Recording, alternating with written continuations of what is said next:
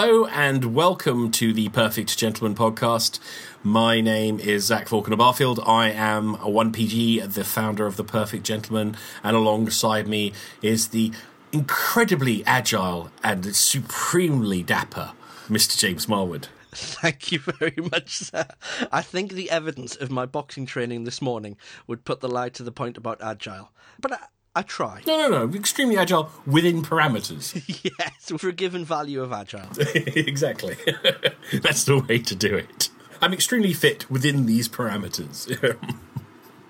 I was doing boxing training this morning. We were doing different rounds, and between rounds we were doing running up and down the stairs. That was our rest, and I've never felt so ungainly in my life. And the guys I was training with were sprinting up and down like antelopes, and I'm lumbering up like an elephant. They're all about 10 years younger than me, so I'm just glad I can get to the end without dying. I always feel good when I kind of go, I've done that, and I'm 10 or 20 years older than the person next to me. So today, it's the 1st of September. We go into a new month. We should start with a little conversation about maybe food. Yes, well, this is a great time of year for it. It always seems to grab me at the end of summer, where I just want to start cooking. And I want to start cooking all of the things that I really like, all the stews and the pies and casseroles and roasts and things like that, because it's the food I like. This is a great time of year, especially if you're not an experienced cook. That sort of autumnal cooking is a really great way to get into it, because it's quite simple, and then you can start to complicate it as you learn more. As we previously discussed many times on the podcast, we are both foodies and we're both cooks of reasonable calibre, I think. We can hold our own. We're not going to appear on MasterChef, but no. We wouldn't be kicked out of a restaurant, let's put it that way. You worked in restaurants for a long time. I mean, your family had restaurants. We did. My family had a vegetarian restaurant, which was one of the first ones in London, and then we had another restaurant as well. My mother said to me, if you want pocket money, go work in the restaurants. So I did everything from peel and chop 50-kilogram bags of carrots all the way to sous chef and serve and all that sort of stuff. And my mother's a cordon bleu trained chef, so I learnt at her feet. So I love cooking. I've cooked in restaurants. So I currently, 3 times a year, I do about 200 covers. So that means 200 people I cook for 3 times a year for a bit of charity, which is fun. Keeps my little hand in, but I love cooking. In fact, I made just the other day, I experimented with something new. I made homemade Bounty bars. I don't know if Bounty bars are really available internationally, but they're a chocolate bar, a candy bar, that's primarily coconut. Coconut covered in chocolate. They're my mum's favourite, actually. Well, they're mine too, so I love coconut, so I thought, rather than buy them, I thought I'd make some, because it is relatively simple. In fact, it's really easy. I bet they were great. They were good. It's just desiccated coconut. I experimented, but I shall experiment some further, but it's basically desiccated coconut, either condensed milk or coconut milk, a little bit of flavouring to your taste, whether that's honey or maple syrup or vanilla or whatever. Mix it all together, put it in the fridge in your little bars, melt some chocolate, either dark or milk depending on your predilection, and then dunk the solid coconut blocks in the chocolate, melted chocolate, and put it back in the fridge. Wait a couple of hours until it's solidified. That sounds brilliant. It's very easy. I might experiment. I might do a half coconut milk, half condensed milk mixture. It needed to be a little bit sweeter. That would work. Did you learn cooking just from working with your mum and being in the restaurant? Yeah, predominantly that's where I started. I watched my mum, because my mum was a single parent. My mother was working, and we would come home and look after ourselves. And my stepbrother and myself and my younger brother would end up cooking pretty much from, I think about 11 or 12 years old, we started cooking. And since then, I haven't stopped, really. I've loved cooking. I love cookery books. I love cookery programs. I can sit quite happily down and watch some back-to-back cookery programs and make notes in my little notebook. Oh, that's really interesting. Well, maybe I should do that. Cooking's all, really, for me, is all about, once you've mastered the basics, is just experimentation. I have some friends who are great cooks, but some who don't do it, guys and girls, and who learned. A very close friend of mine, I taught her to cook a casserole when she very first moved out of home many years ago, and that was the first time she'd ever really cooked anything, especially anything involving raw meat. And then she took some college courses to learn how to cook, and now she has a list of about 12 recipes she can do, and only those 12, because she's nervous about experimenting, which is a shame, because when you cook things, sometimes it's going to go wrong, and sometimes it's going to be, you're going to have to throw something out and say, actually, I'm going to call a pizza, or we're just going to have sandwiches now.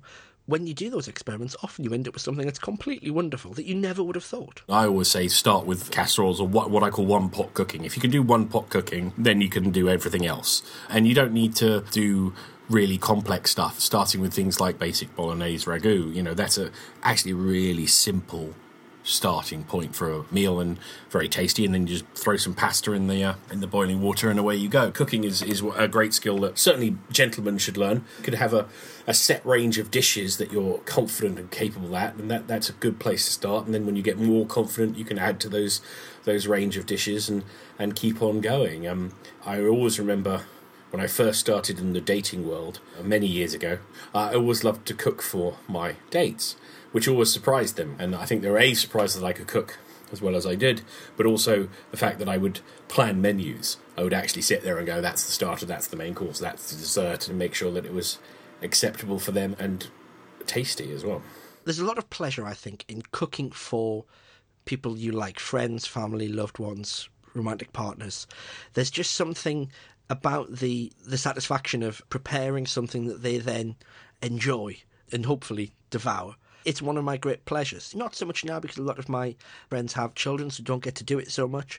But dinner parties, and there could be something as simple as I'm going to cook burgers and wedges and maybe make some spiced beans and some dips or something like that. Relatively simple TV type food. Or it could be something as complex as I'm going to cook 3 courses and prepare my own dessert, and we'll have all of that. I love doing it. Cooking for other people is lovely. I have to say, though, cooking for 200 or cooking in restaurants I don't find enjoyable as much. No. Then it's an industrial thing. But if you're cooking for, a dinner party or some friends, or making stuff for a barbecue, or the weather holds out, we could get another barbecue in September. As you say, it's making that food for other people and letting them enjoy it. And also, you enjoy the pleasure of them enjoying it. It's surprising to me when I run into people who don't think cooking is a man's job, or don't think a man should cook or would cook. A few weeks back, my partner had a lot of her family come to visit.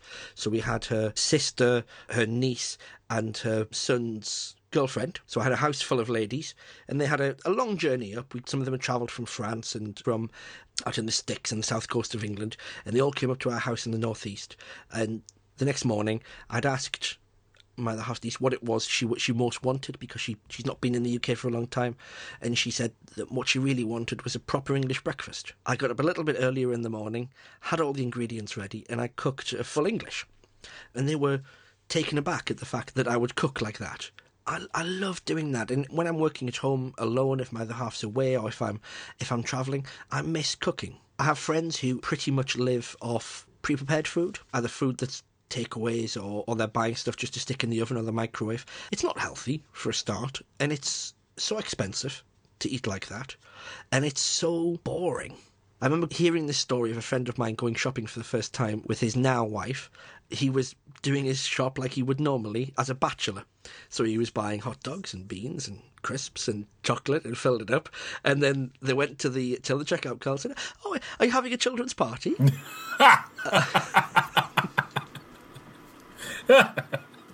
It's a bit of fun at his expense. But now I've been to their house for dinner a few times. Lucy, she's a fantastic cook, fantastically healthy. They're both super fit. They're both martial artists and athletes. Learning to cook and doing more cooking like that has improved their lives. It's a skill that you can take anywhere. You can go anywhere in the world and cook. Also, professionally, that's a whole different level of cooking. But just being able to cook means that you can sustain yourself relatively cheaply anywhere in the world, rather than eating, as you said, prepared food or takeaways or restaurants. Or we've all done it, and we all do it. Mm-hmm. Absolutely. If you have the ability to do it, you can cook really quick meals very simply, very easily, throwing pasta in some boiling water, chopping up some onions, garlic and bacon and a little bit of fresh tomato and throwing that together into a pasta. I mean, these things are so simple. A lot of it is just timing. Everyone says roasts are really complicated. Actually, roasts are really easy. Roasts are all about timing and getting the timing right and working backwards from your point of origin, your point of dinner serving. I did Christmas dinner year before last.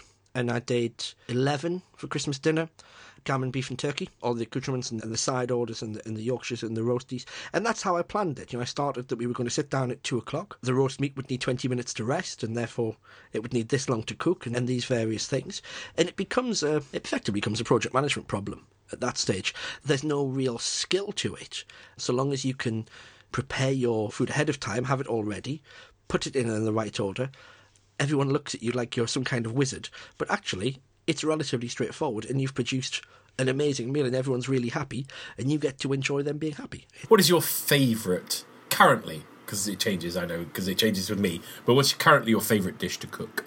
I go through spells of trying to get to a level that I'm really happy with a particular dish. So I spent a while doing it with lasagna, with fish pie, with bolognese. Milk is my secret to my bolognese. That's a good secret. Last 10 minutes, just a little splash of milk in. Where I'm working on at the moment, and I think I'm almost there with being happy with it, is rabbit casserole or rabbit pie. Oh, nice. It was something I used to cook as a boy. I learned to cook because for quite a lot of years my mum suffered quite badly with arthritis. She couldn't actually do the physical aspects of cooking. So she would talk me through what to do and tell me step by step. And I was only sort of 6 or 7 when this was happening. Rabbit casserole was one of the things that she taught me to cook, but I hadn't cooked it really since childhood. Rabbit just became less easy to get hold of, and it's still not that easy. I tried a few times getting rabbit casserole, and I couldn't get it quite how I remembered it from childhood. And so I've been doing experimenting, but the 2 secrets I think I found with that is, or 3 things really. One is you cook it low and slow for as long as you can bear to smell it, and then you can stave off putting it out of the oven and diving in. One is to get wild rabbit if you possibly can, because wild rabbit tastes an awful lot better than farmed rabbit. It's like the difference between a free-range chicken and a farmed chicken, or between like breast meat and leg meat. And then the final secret is black pudding. Now, a lot of people don't like black pudding, but I'm a fan. Yeah, I mean, I didn't like black pudding for a lot of years, but the way I do this is you take your black pudding, which is blood sausage, if you're not aware of it, blood sausage made with grain and a little bit of pork fat and kind of formed into the sausage shape, and you cut slices off. So you peel off the skin, so cut a few slices, peel off the skin, and then I pop it in the blender. So I end up with quite a fine powder. And then that goes in my sauce about an hour before the end. It just cooks away. And you end up with this beautifully rich, thick, tasty gravy.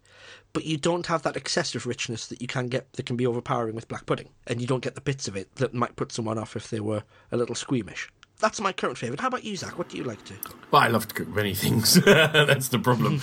Like you, I do tend to do sort of, I'll work on something. Previously, it's been risotto and paella, curry and all that sort of stuff. When the winter comes and sets in a bit more, I'm going to perfect a few stews, especially dumplings. I haven't perfected dumplings yet. I used to do it many years ago, but I haven't done it for a while. So I wanted to sort of get some hot pots and stews and things like that, because I haven't done those in a while. So that's going to be my autumn to winter experiment. Risottos are one of my favourites. One of my ones that I'm working on at the moment is a pumpkin, because we're in that period of time, into sort of September, October, pumpkin and pancetta risotto. It takes a little time, unfortunately, because you do have to roast the pumpkin first. Some oil, salt and pepper in the oven, and roast it till it's nice and soft. Scoop out, blend the innards so it's nice and soft and light.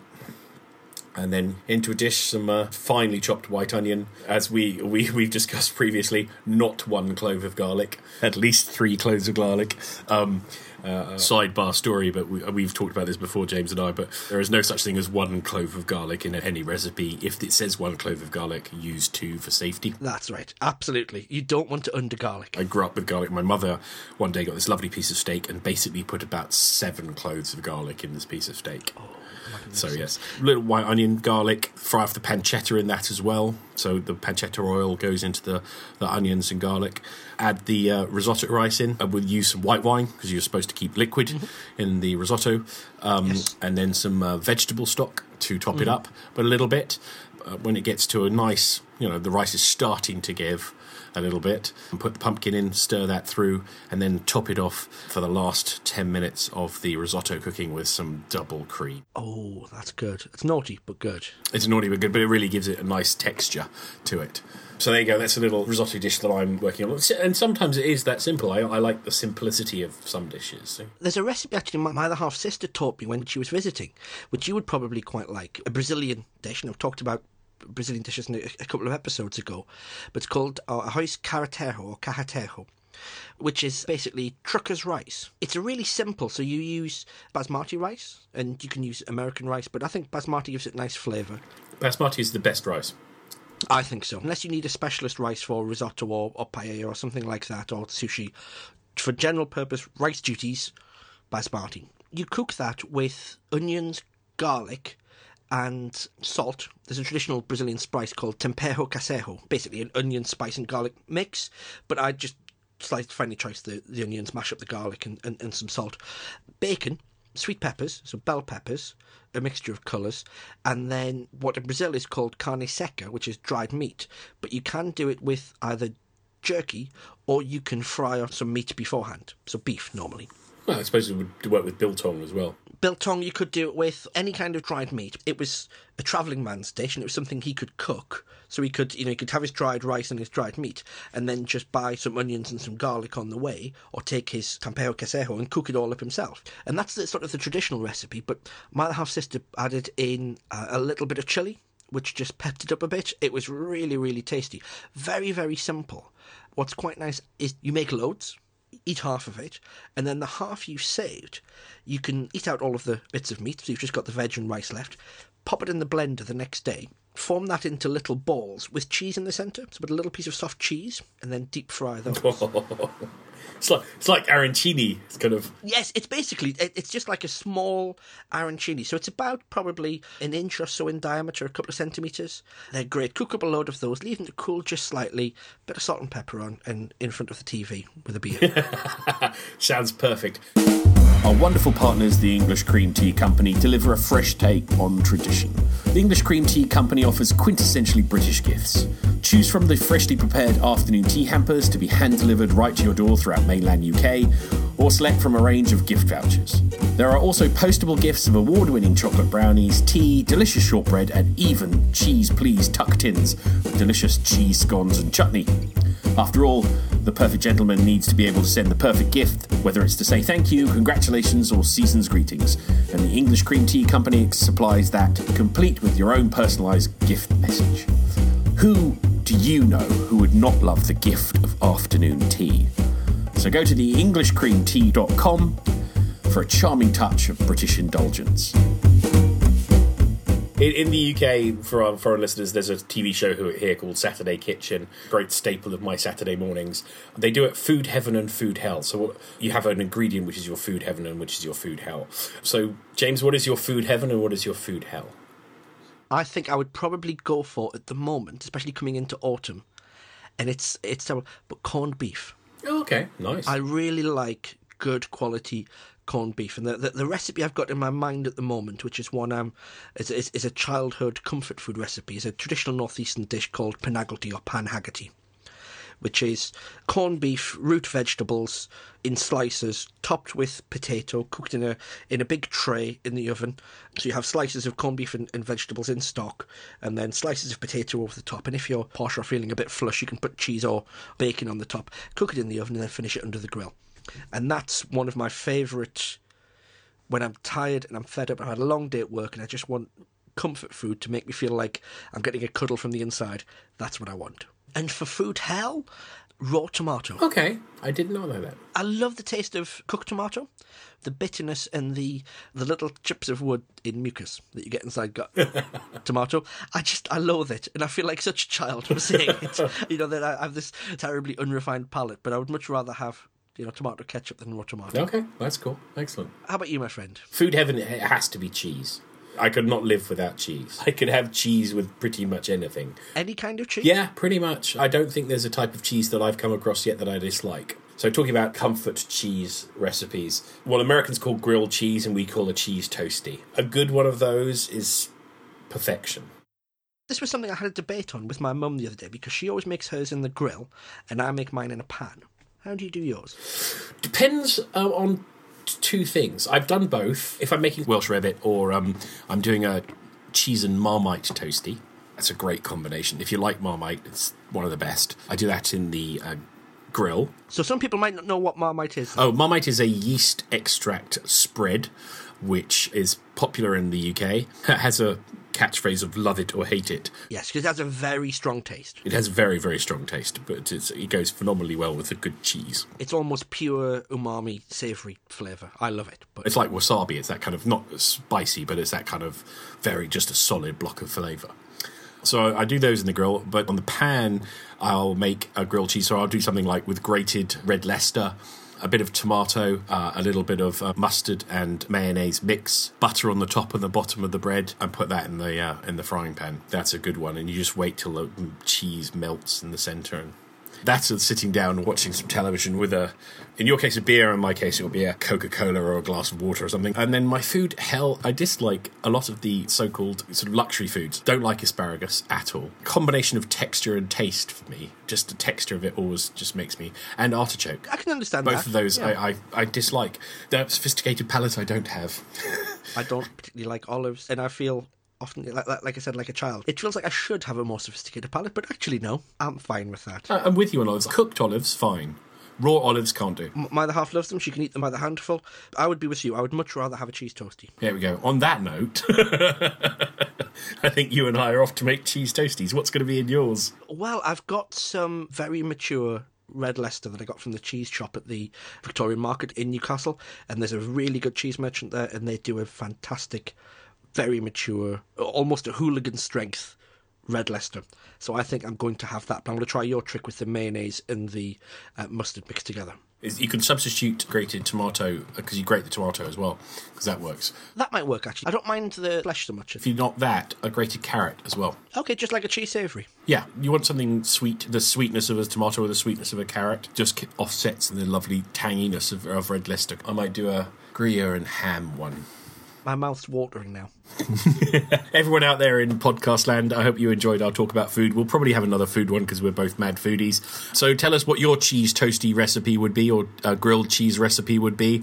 Drop us a line at inquiries@theperfectgentleman.tv, or let us know what your cheese toasty recipe is on social media. That's The Perfect Gentleman, either on Instagram, Facebook, or Twitter. We'd love to hear from you. We always appreciate your messages. We do listen. We do indeed. And actually, if anyone has really good cheese toasty recipes, I'll be all over those. Our tummies are grumbling now, so on our way to make the cheese toasties. Thank you as ever, Mr. Marwood. And thank you, Zach. Always a pleasure to talk to you. Take care. Take care. Goodbye. Our partners, Hawes & Curtis, are a British brand with more than 100 years of heritage in tailoring. In 1913, Ralph Hawes and George Frederick Curtis opened their first store in London's Piccadilly Arcade at the corner of Jermyn Street, renowned for its resident shirt makers.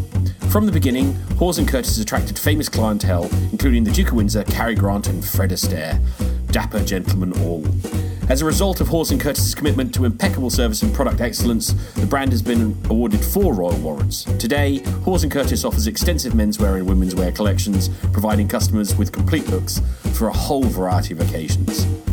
Please head over to their website, www.hawesandcurtis.co.uk. This podcast is brought to you by The Perfect Gentleman Group Limited and was edited by Andy Nicol at the Pistachio Palace.